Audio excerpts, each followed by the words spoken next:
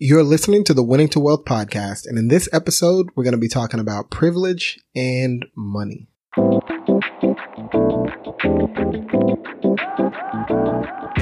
So, I've been very open in sharing how I grew up in extreme poverty.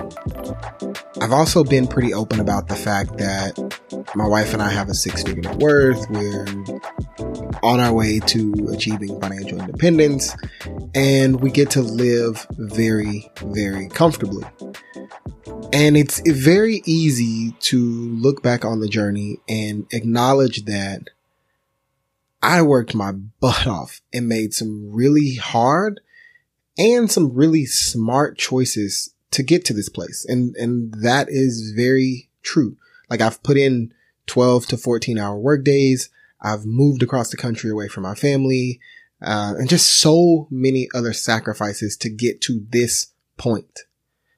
But that is only a part of my story, because at the same time, I've personally benefited from some incredible privilege, and it's time that I share those parts of my story as well. So that's what we're going to talk about. It's going to be me acknowledging some of the areas where I've been privileged. Also kind of talking about privilege and how it relates to our finances.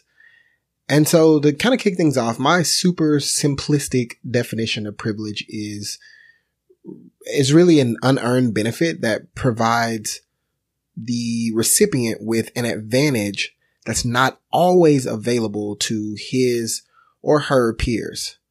Again, super simple definition, but I think it really explains the general concept of privilege well. And although a lot of people think differently, privilege doesn't mean that you won't or that you don't have challenges, and it isn't an inherently bad thing. In fact, I believe privilege should be acknowledged, which is what I'm attempting to do in this episode, because doing so helps us use our varying degrees of privilege to make the world a better place for not just ourselves, but for our kids and even their peers. So now that we've kind of gotten that part out of the way and kind of established a baseline of my view of what privilege means, I want to give you a few examples of privilege that I've had, even in my own rags to riches story, as some people would call it. But the first area of privilege for me is just being able-bodied, right? This is something that I've thought a lot about recently. Obviously, I released the episode on health and all those things, but I've really been thinking a lot about that lately, because I have a friend who is a computer genius, like genius. And right after school, he found a six-figure job working with computers. Now, about 5 years into his career, he was diagnosed with a genetic disorder. And not too long after that was declared permanently disabled. He did absolutely nothing wrong. But today, he has very limited use of his limbs and can barely work a keyboard or a mouse. Did absolutely nothing wrong. It's just a genetic disorder. He was, or is, still way smarter than me. And he probably worked like 10 times harder than I ever have. But now, my friend lives on essentially peanuts every month, when he did everything right. I mean, he went to a great field, had a great career, was building this great life. And something completely outside of his control wiped all of that away. And that didn't happen to me. Now, does this mean that I feel guilty for being healthy enough to provide for my family? No, not at all. But seeing how just being in good enough health allows me to earn what I've earned and reach the goals that we're reaching, when my friend doesn't even have those choices due to a health condition that was completely outside of his control, makes me want to use the resources that I do have to create a more equitable society for people like him. So yes, I have worked as hard as I possibly could to get to where I am today, but that's only possible because up to this point, I have been healthy enough to work in the way that I have. Now, another area of privilege for me is I have a father who is college educated and a business owner. Now, you may not think of that as an area of privilege, but it definitely was for me. Let me explain, because in the back of my mind, I always knew that I had that safety net to go work for my dad's business. Or I have another uncle that owns a business, and like all the guys in my family have worked at his business at one point or another, like literally every male, and including myself. I've worked there at various points in my life. Having this safety net allowed me to make bold and risky career choices because, again, I always knew that if things didn't work out and I fell all the way to the bottom, I could make a couple phone calls and have a job the next week. Now, I never had to, and that part of it is a tribute to, my abilities, work ethic, and on some levels, intelligence. But having that in my back pocket most definitely helped me make bold career choices, like working a commission-only sales job when I first started, or moving across the country to Vegas.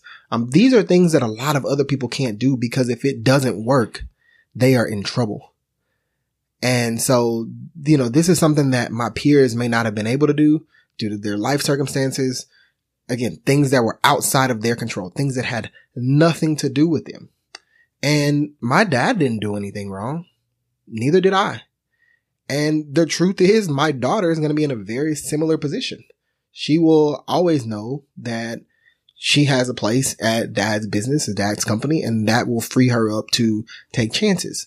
And if you've never had that, you don't know, or if you've always had that, either way, you just don't understand how powerful that is and what that unlocks for you. And so while I'm on the subject of career and family, there were also 2 instances where I got to live rent free while I pursued my goals.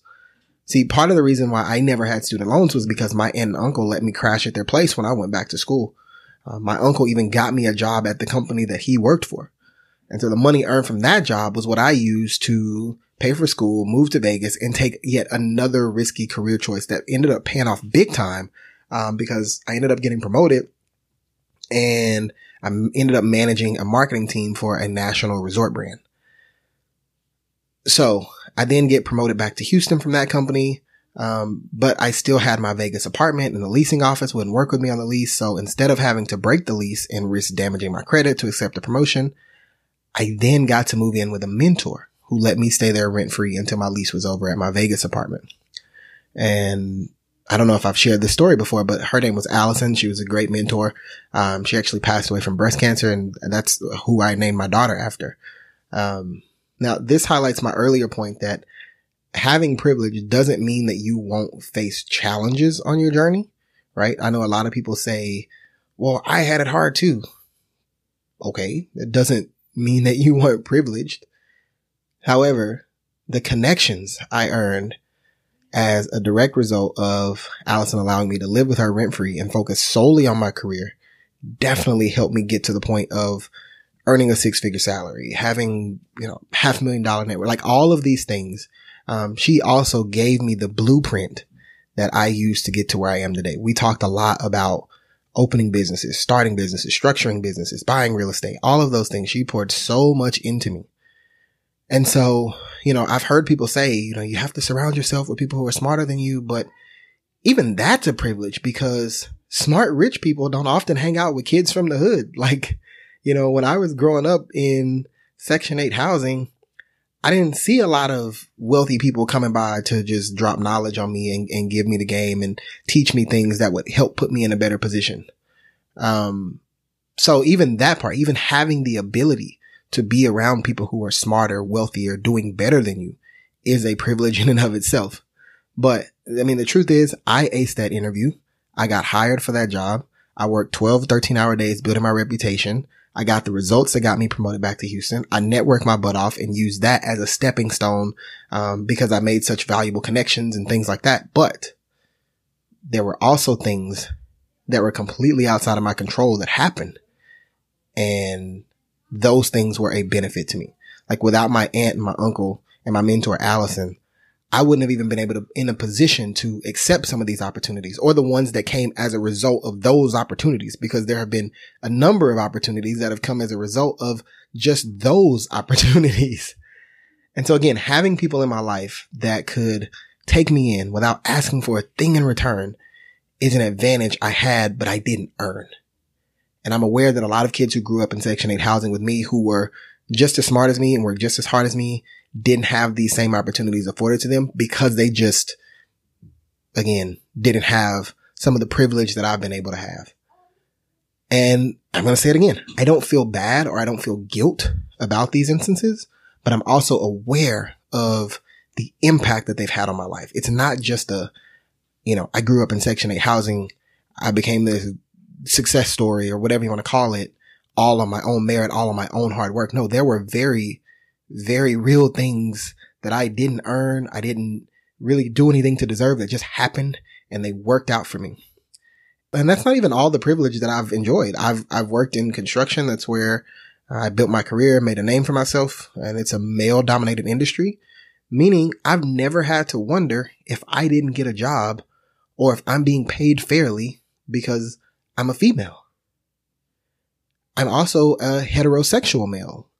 So I don't have to worry about whether or not I didn't land a big contract because the potential customer has something against the members of the LGBTQ community. These are very real things that happen. And if you live in a bubble surrounded by people who think like you and who have similar experiences to you, you can become totally oblivious to how these things affect our money. And again, like I'm going to keep saying it, none of these are advantages that I've done anything to earn, and whether large or small, all of these things have contributed to me being where I am today. Right? I mean, we can even, talk about my wife, who was a straight A student and didn't have student loans, because she made great grades, right? But at the same time, she had help from her grandmother for her living expenses. So yes, we have worked our butts off for like 90% of what we own and what we have and where we are. But man, that other 10% was definitely an advantage that most of our peers didn't have or don't have. And it's important that we acknowledge that. It's extremely important that we acknowledge it, and the reason for that is because now, instead of looking through my accomplishments through the lens of like, I made it, why couldn't they do it? Like with all this pride and arrogance, I can ask that same question, but from a place of curiosity. And when you get curious about a problem, like when you start to think, okay, I made it from Section 8 housing to where I am now. Why can't they? And it's not from a place of pride and arrogance. It's from curiosity. Then you really start to see bigger systemic problems, and you can then start to use your skills and talents and abilities to address these problems. And solving these problems creates a more equitable society for all of us. A society where the 8-year-old me living in the hood has access to the same caliber of education that my daughter growing up in the suburbs is going to have when she's 8. So I can use my position, my platform, and my resources to advocate for people in marginalized groups to have the same opportunities as everyone else. And even if I can't change the system, I can at least be the change for the next me, just like my mentor, Allison, and certain family members have been for me. So again, I want to be clear. Privilege is not this bad thing. It doesn't even guarantee that things are going to work out well, right? Like I could have gotten, to stay with Allison and squandered that opportunity, made a mistake and, set myself back. So it's not even a guarantee that things are going to work out well, but it does improve the odds that I'd end up right where I am today. And so my privilege afforded me some extra choices that others may not have. And that's why you'll never hear me say I'm a self-made anything. When we become you won't hear me say I'm a self-made millionaire. I'm a self-made business owner. I'm self-made anything, because I'm standing on the shoulders of the people who came before me, the people who laid a foundation for me, the people who helped elevate me to get to where I am today. And so it's important to acknowledge our privilege again, because Once we do that, we can work to create a more equitable society. And I know this is not budgeting and this is not debt, but hopefully you're able to see, like, through my story, why this still matters why it matters to have this conversation, even in the finance realm. And so that's what I wanted to do a little bit today. Didn't want to do a super long episode. Actually, we're heading out on our road trip. We're going to be gone for 10 days. So, I'm recording this episode like literally right before we leave. But again, this is just such an important conversation, and I don't want it to stop with this episode. I want this conversation to be brought into the forefront of the finance community, because what we see is a lot of shame, a lot of guilt, that's kind of wrapped up nicely in portrayed as advice, but really it's not. It comes just from a lack of understanding and acknowledging our own privileges and the advantages that we have that may not have been available to other people. And we do people a huge disservice when we don't acknowledge that. And so if nobody else wants to start the conversation, I'll do it. I'll do it right here, right now. And that's what this episode was about. And so I would love to hear your feedback, your thoughts on this, positive or negative. I'm a big boy. Like, it doesn't matter to me. But I'd love to hear your thoughts on that. And like I said, I always say, you can find me on Instagram. I'm at Winning to Wealth on Instagram. The same name as the show, Winning, TOWEALTH. But yeah, that's all I have. I really, like I said, I just wanted to come on and acknowledge the areas of my privilege. And hopefully some of you start to see some of the areas that you may have been privileged.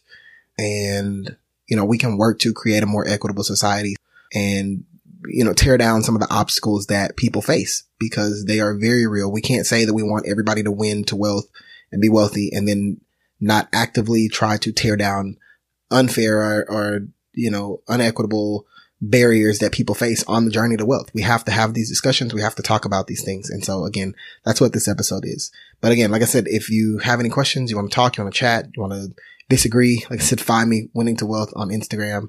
I am going to be on vacation when this episode airs, so if you don't get a response quickly, just know that I'll get back to you when I can. But yeah, that's all I have for this week. So until we talk again, keep racking up those wins one at a time. Take care.